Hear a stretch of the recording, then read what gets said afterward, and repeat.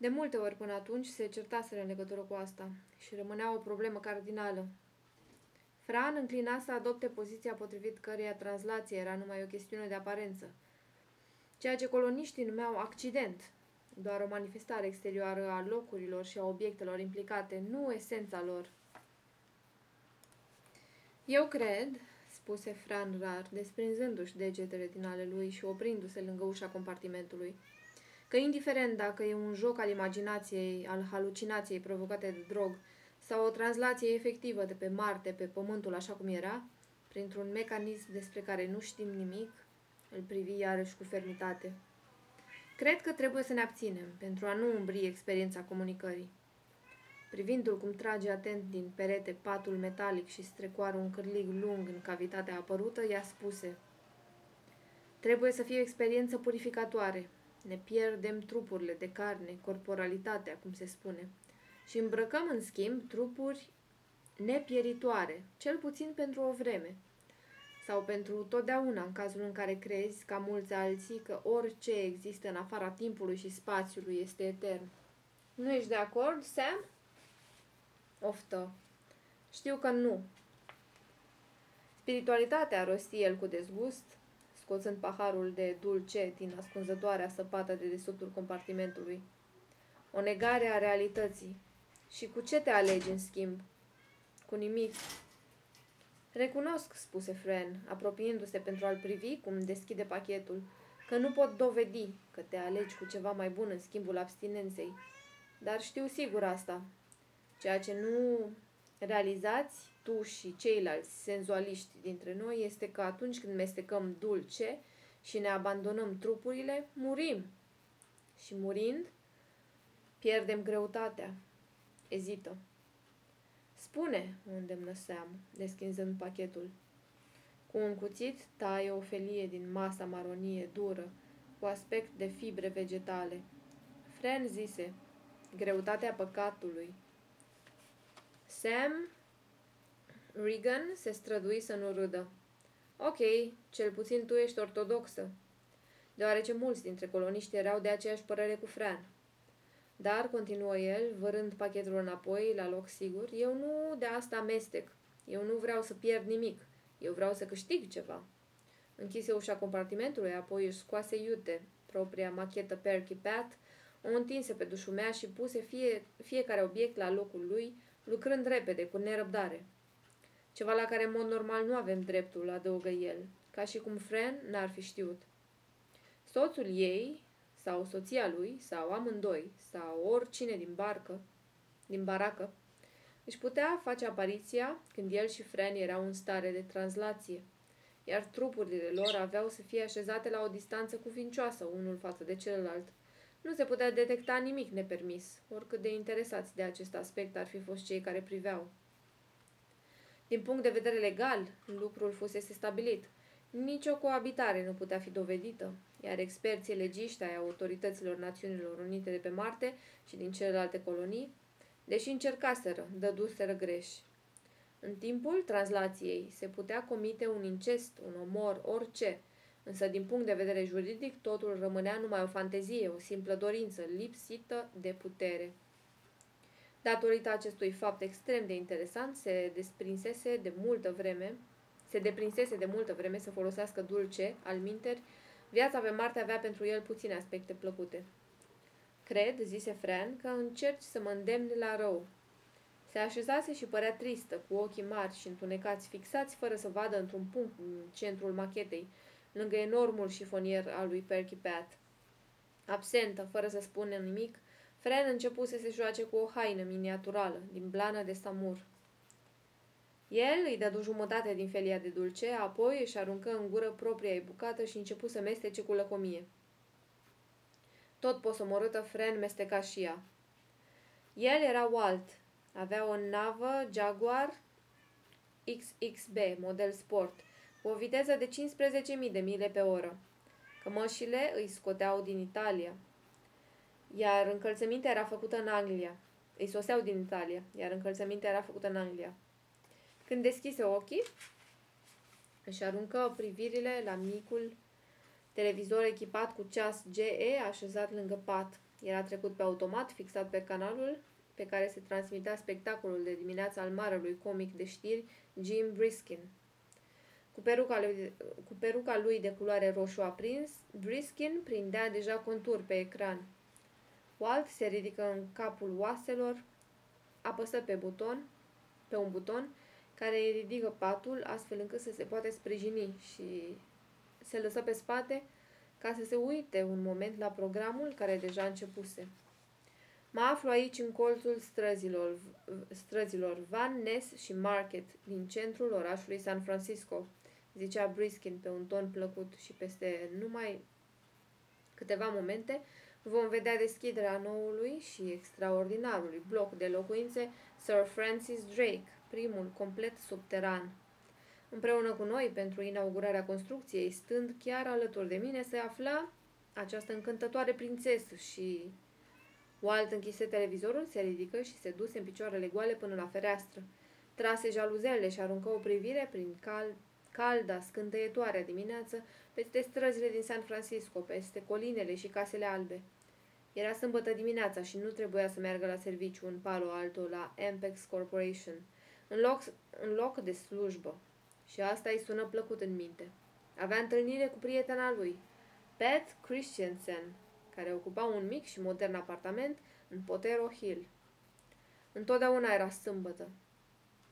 În baie își dădu cu puțină apă pe față, apoi stoarse niște cremă de ras și începu să se bărbirească. În vreme ce se rădea, privindu-și în oglindă trăsăturile familiare, văzu un bilet prins cu un bol de propria ei manșetă. Asta este o iluzie. Tu ești Sam Regan, colonist de pe Marte. Folosește-te de timpul de translație pe care l-ai la dispoziție, băiete. Sună-o repede pe Pat. Iar biletul era semnat Sam Regan. O iluzie, se gândi el, oprindu-se din bărbierit. În ce sens? Încercă să-și amintească. Sam Regan și Marte. O baracă sinistră de-a coloniștilor. Da, reuși să obțină cât de cât o imagine, dar părea depărtată, deformată și neconvingătoare. Ridicând din umeri, își reluă bărbieritul, nedumerit acum și puțin deprimat. Bun, presupunând că mesajul era corect și că și amintea într-adevăr de acea altă lume, de viața aceea quasi posomorâtă, de expatrierea involuntară într-un mediu nefiresc. Și ce dacă? De ce trebuia să o năruie pe asta? Smulse biletul, îl rupse bucăți și îl aruncă pe toboganul ghenei din baie. Îndată ce termină cu bărbieritul, o sună pe Pat. Ascultă, zise ea imediat, rece și hotărât. Pe ecran, părul blond îi sclipea și îl usca. Nu vreau să ne întâlnim, Walt, te rog, pentru că știu ce ai în minte și pur și simplu nu mă interesează, înțelegi? Ochii ei albaștri cenușii erau reci. Făcu el șocat, încercând să găsească un răspuns. Dar e o zi extraordinară, trebuie să ieșim. Să mergem în Golden Gate Park, poate. Are să se facă prea cald pentru a ieși pe afară. Nu, o contrazise el ațățat. Asta e mai târziu. Hei, ne-am putea plimba pe plajă, să ne bălăcim în valuri, ok? Ea șovăia vizibil. Dar discuția pe care am avut-o mai devreme n-a fost nicio discuție. Nu te-am mai văzut de o săptămână, de sâmbătă trecută. Își făcu glasul cât mai hotărât și mai convingător cu putință. Trec pe la tine într-o jumătate de oră și te iau. Să-ți pui costumul de baie, știi tu, cel galben, ăla spaniol, cu bretele. Oh, zise ea cu dispreț, dar este complet demodat. Am unul nou din Suedia, nu l-ai văzut. Am să mi-l pun pe ăla, dacă e voie. Fata de la A&F nu era sigură. S-a făcut, spuse el și închise. Peste o jumătate de oră ateriză cu jaguarul pe platforma blocului ei. Pat purta un jerseu și o pereche de pantaloni largi. Costumul de baie, îl lămuri ea, era pe dedesubt. Își luă coșul de picnic, deja pregătit, și îl urma pe rampă în sus, către jaguarul parcat. Nerăbdătoare și drăguță, i-o luă înainte, tropăind cu sandalele pe beton. Totul mergea după cum sperase el. Avea să fie o zi nemaipomenită până la urmă, după ce tremurul inițial dispăruse, slavă Domnului. Stai să vezi costumul, zise ea, strecurându-se înăuntrul navei și punându-și coșul pe genunchi. E cu adevărat îndrăzneț, abia dacă se vede. De fapt, trebuie mai mult să ai încredere în faptul că există. Când Walt se așeză alături ea se aplecă spre el. M-am tot gândit la discuția pe care am avut-o. Lasă-mă să termin. Îi puse degetele pe buze, făcându-l să tacă. Știu că a avut loc, Walt, dar într-un fel ai dreptate. De fapt, tu adopți atitudinea corectă. Ar trebui să scoatem din asta tot ce se poate. Timpul nostru este destul de scurt, de vreme ce... Sau cel puțin așa mi se pare mie. Zâmbi palid. Deci, conduc cât poți tu de repede. Vreau să ajungem la ocean. Aproape imediat coborau în parcarea de lângă plajă. Se face din ce în ce mai cald, zise Pat liniștită. Pe zi ce trece, nu-i așa? Până când, în cele din urmă, nu o să se mai poată suporta. Aruncă jerseul de pe ea, apoi, mișcându-se în scaunul navei, reuși să scape și de pantaloni. Dar nu o să trăim noi atât de mult. O să mai treacă 50 de ani până când nu o să mai poată ieși nimeni afară. Nimeni pe afară la vremea amiezii. Vorba aia, o să ne transformăm în câini turbați. Și în englezi. Acolo încă n-am ajuns. Deschise portiera și coborâ în costumul ei de baie. Avusese dreptate, trebuia să ai încredere în lucrurile care nu se văd, pentru a-i zări cât de cât costumul. Era întru totul satisfăcător pentru amândoi. Împreună o luarea gale de-a lungul plajei cu nisip umed, compactat, cercetând cu luarea minte meduze, cochilii și pietricele, rămășițele aruncate de valuri pe țărm. În ce an suntem?" întrebă deodată Pat, oprindu-se. Vântul îi sufla spre spate, părul lung, desfăcut, îi se ridicase într-o masă galbenă, ca un nor limpede și strălucitor și cu desăvârșire curat, fluturând în șuvițe. El spuse, păi cred că e... Apoi nu-și mai putu aduce aminte, îi scăpa. La naiba, exclamă el supărat. Ei, n-are importanță. Prinzându-l de mâini, ea o porni mai departe, mergând cu greutate prin nisip. Uite, e acolo un locșor mai retras, dincolo de stânci. Își spori ritmul mișcării. Trupul fetei se unduia sub efortul mușchilor puternic încordați, care se luptau împotriva vântului și a nisipului și a vechii, familiarei gravității a unei lumi de mult pierdute. Oare eu sunt, cum îi zice, Fran? Întrebă ea pe neașteptate. Păși peste stânci. Spumă și apă îi se prelinseră peste labele picioarelor, peste glezne, izbucni în râs și sări cu tremurându-se de răceala bruscă. Sau sunt Patricia Christensen. Își mângâie părul cu mâinile. Ăsta e blond, așa că probabil sunt Pat, Perky Pat. Dispăru dincolo de stânci. El o urmă repede, cățărându-se după ea peste pietre. Am fost Fran, zise fata peste umăr, dar asta nu mai are importanță. Aș fi putut să fiu oricine înainte. Fran, Helen sau Mary. Acum tot n-ar fi contat, corect? Nu, se opune el, ajungând-o din urmă. Gâfâind, el adăugă. Are importanță că ești Fran, în esență. În esență! Ea se lăsă să cadă pe nisip, se sprijini în cot și începu să deseneze nervos cu o bucată ascuțită de piatră neagră care lăsa dâre adânci. Pe neașteptate a zvârlit piatra și se răsuci ridicându-se în picioare cu fața spre ocean. Dar accidentele, ele sunt Pat. Își puse mâinile sub sâni, apoi îi ridică ușurel cu o expresie nedumerită pe chip. Ăștia, zise, sunt ai lui Pat, nu ai mei. Ai mei sunt mai mici. Îmi aduc bine aminte. El se așeză alături de ea, fără să spună nimic. Ne aflăm aici, zise ea imediat, ca să facem ceea ce nu putem face acolo, la baracă. Acolo unde ne-am lăsat trupurile coruptibile. Câtă vreme avem machetele în schimbul acestor... Arată către ocean, apoi se pipăi iar neîncrezătoare. Nu putem decade, nu-i așa? Noi am îmbrăcat nemurirea. Se lăsă jos cu spatele pe nisip și închise ochii, acoperindu-și fața cu brațul.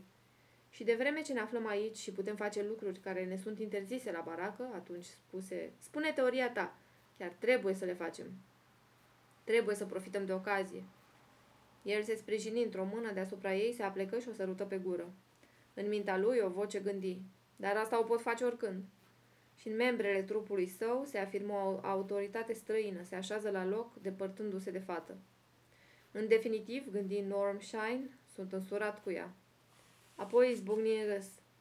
Cine a spus că-mi poți folosi macheta? Se gândi Sam Regan înfuriat. Ieși afară din compartimentul meu. Pun pariu că și dulce tot de la mine ai luat. Tu ni l-ai oferit, răspunse colocatarul trupului minții lui. așa că m-am hotărât să ți-l accept. Sunt și eu aici, gândi Todd Morris, și dacă vrei să-ți spun părerea mea, nu ți-a cerut-o nimeni, gândi Norm Shine furios. Și de fapt, nu te-a rugat nimeni să vii. De ce nu iei tu din loc să te întorci la prăpădita ta grădină unde ar fi trebuit să te afli? Todd Morris gândi calm. Eu sunt cu Sam, n-am nicio șansă altfel decât aici. Forța voinței se combină cu a lui Sam încă o dată. Walt se aplecă deasupra fetei întinse pe spate. Încă o dată, o sărută pe gură, acum însă mai apăsat și mai agitat. Fără să-și deschidă ochii, Pat spuse cu vocea abia auzită. Și eu sunt aici, sunt Helen, adăugă. Și Mary, dar noi nu folosim provizia ta de dulce, Sam. Ne-am adus din a noastră.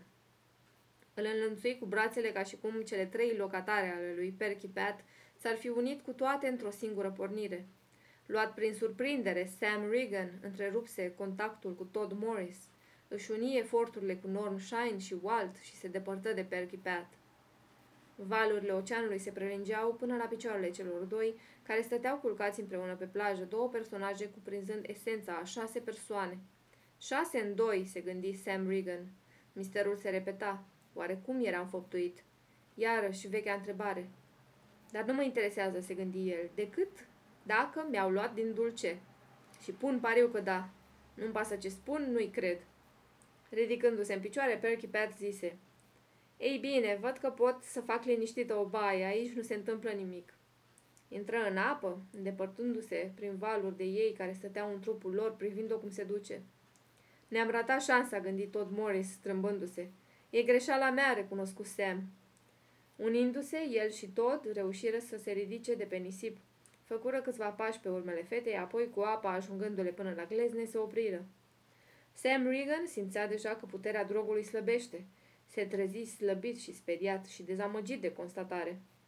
Al naibii de repede, își spuse el. Gata, înapoi în baracă, în puțul unde ne răsucim și ne ascundem ca viermi într-o pungă de hârtie, înghesuiți la adăpost de lumina zilei. Palizi și albi și îngrozitori. Se cutremură. Se cutremură și văzu iarăși compartimentul cu micul lui pat, lavoarul, biroul, soba de bucătărie. Și căzute moi grămezi inerte în velișurile golite ale lui Todd și Helen Morris, ale lui Fran și Norm Shine și al propriei lui soții Mary. Ochile erau ațintiți în gol și el își mută abătut privirile. Pe dușumea în mijlocul lor era macheta lui. Văzu păpușile pe Walt și Pat plasate la marginea oceanului lângă jaguar. Cu destulă siguranță, Perky Pat purta costumul de baie cel aproape invizibil, iar alături de ei se odihnea un minuscul coș de picnic. Și alături de machetă o bucată maronie de hârtie de ambalaj goală care conținuse dulce. Ei 5 îl dăduseră gata și chiar și acum observă împotriva voinței lui cum li se scurgea de la colțurile gurilor întredeschise căzute câte un firicel subțire de sirop maroniu strălucitor. În fața lui, Fran Shine începu să se miște, deschise ochii, gemu ușor, își fisă privirile asupra lui, apoi oftă istovită. S-a luat pe urmele noastre, zise el. Ne-am lungit prea mult. Se ridică nesigură pe picioare, se clătină și aproape că se prăbuși. Imediat fu și el în picioare susținând-o. Ai avut dreptate, trebuia să o facem imediat, dacă tot aveam de gând, dar... Îl lăsă să o strângă puțin în brațe. Îmi plac preliminariile, să mă plimb pe plajă, să-ți arăt costumul meu de baie, care nici măcar nu e un costum de baie. Schiță un zâmbet. Sam zise. Au să mai fie duși vreo câteva minute, pun pariu. Cu ochii larg deschiși, Fran spuse. Da, ai dreptate. Se desprinse din brațele lui și o luă spre ușă, deschinzând-o dintr-o smucitură, dispăru un hol. În compartimentul nostru, îi strigă ea peste umăr. Grăbește-te! Încântat, el o urmă. Era din calea afară de amuzant. Își stăpâni un acces de râs. Înaintea lui, fata urcă iute rampa spre nivelul la care se afla compartimentul ei. Deschiseră ușa grea de metal și se năpustiră amândoi înăuntru. Se rostogoliră, chicotind și luptându-se, izbindu-se de peretele din față. Tot noi am câștigat până la urmă, se gândi el, în timp ce îi desfăcea îndemânatic sutienul. Îi deschise nasturii bluzei, îi trase fermoarul fustei și scoase pantofii fără șireturi, ca niște papuci, dintr-o singură mișcare rapidă, o mângâia peste tot, iar Fran oftă de data asta fără urmă de oboseală. Mai bine încui ușa. Se ridică, se duse repede la ușă și o închise, blocând-o zdravă. Între timp, Fran își smulse de pe ea celelalte lucruri. Vino încoace, îl îndemna. Nu sta numai să te uiți. Adună la iuțeală lucrurile grămadă, iar deasupra așeză pantofii, în chip de pres-papier. El se întoarse lângă ea, iar degetele ei agile, pricepute, îl luară în primire, ținându-și ochii negri plecați. Fran lucra de zor spre încântarea lui. Tocmai aici, în sinistrul lor sălaș de pe Marte, și cu toate astea, se descurcaseră în vechiul mod, unicul, cu ajutorul drogului introdus de contrabandiști. Dulce făcuse lucrul posibil. Ei îl solicitau în continuare. Liber nu erau nici de cum. Când genunchii lui Fran începură să îi strângă cu putere torsul gol, el se gândi. Și nici nu vrem să fim. De fapt, e exact invers. Când mâna lui o porni în jos peste abdomenul ei plat, el se gândi înfiorat. Am putea folosi chiar ceva mai mult. Thank you for listening.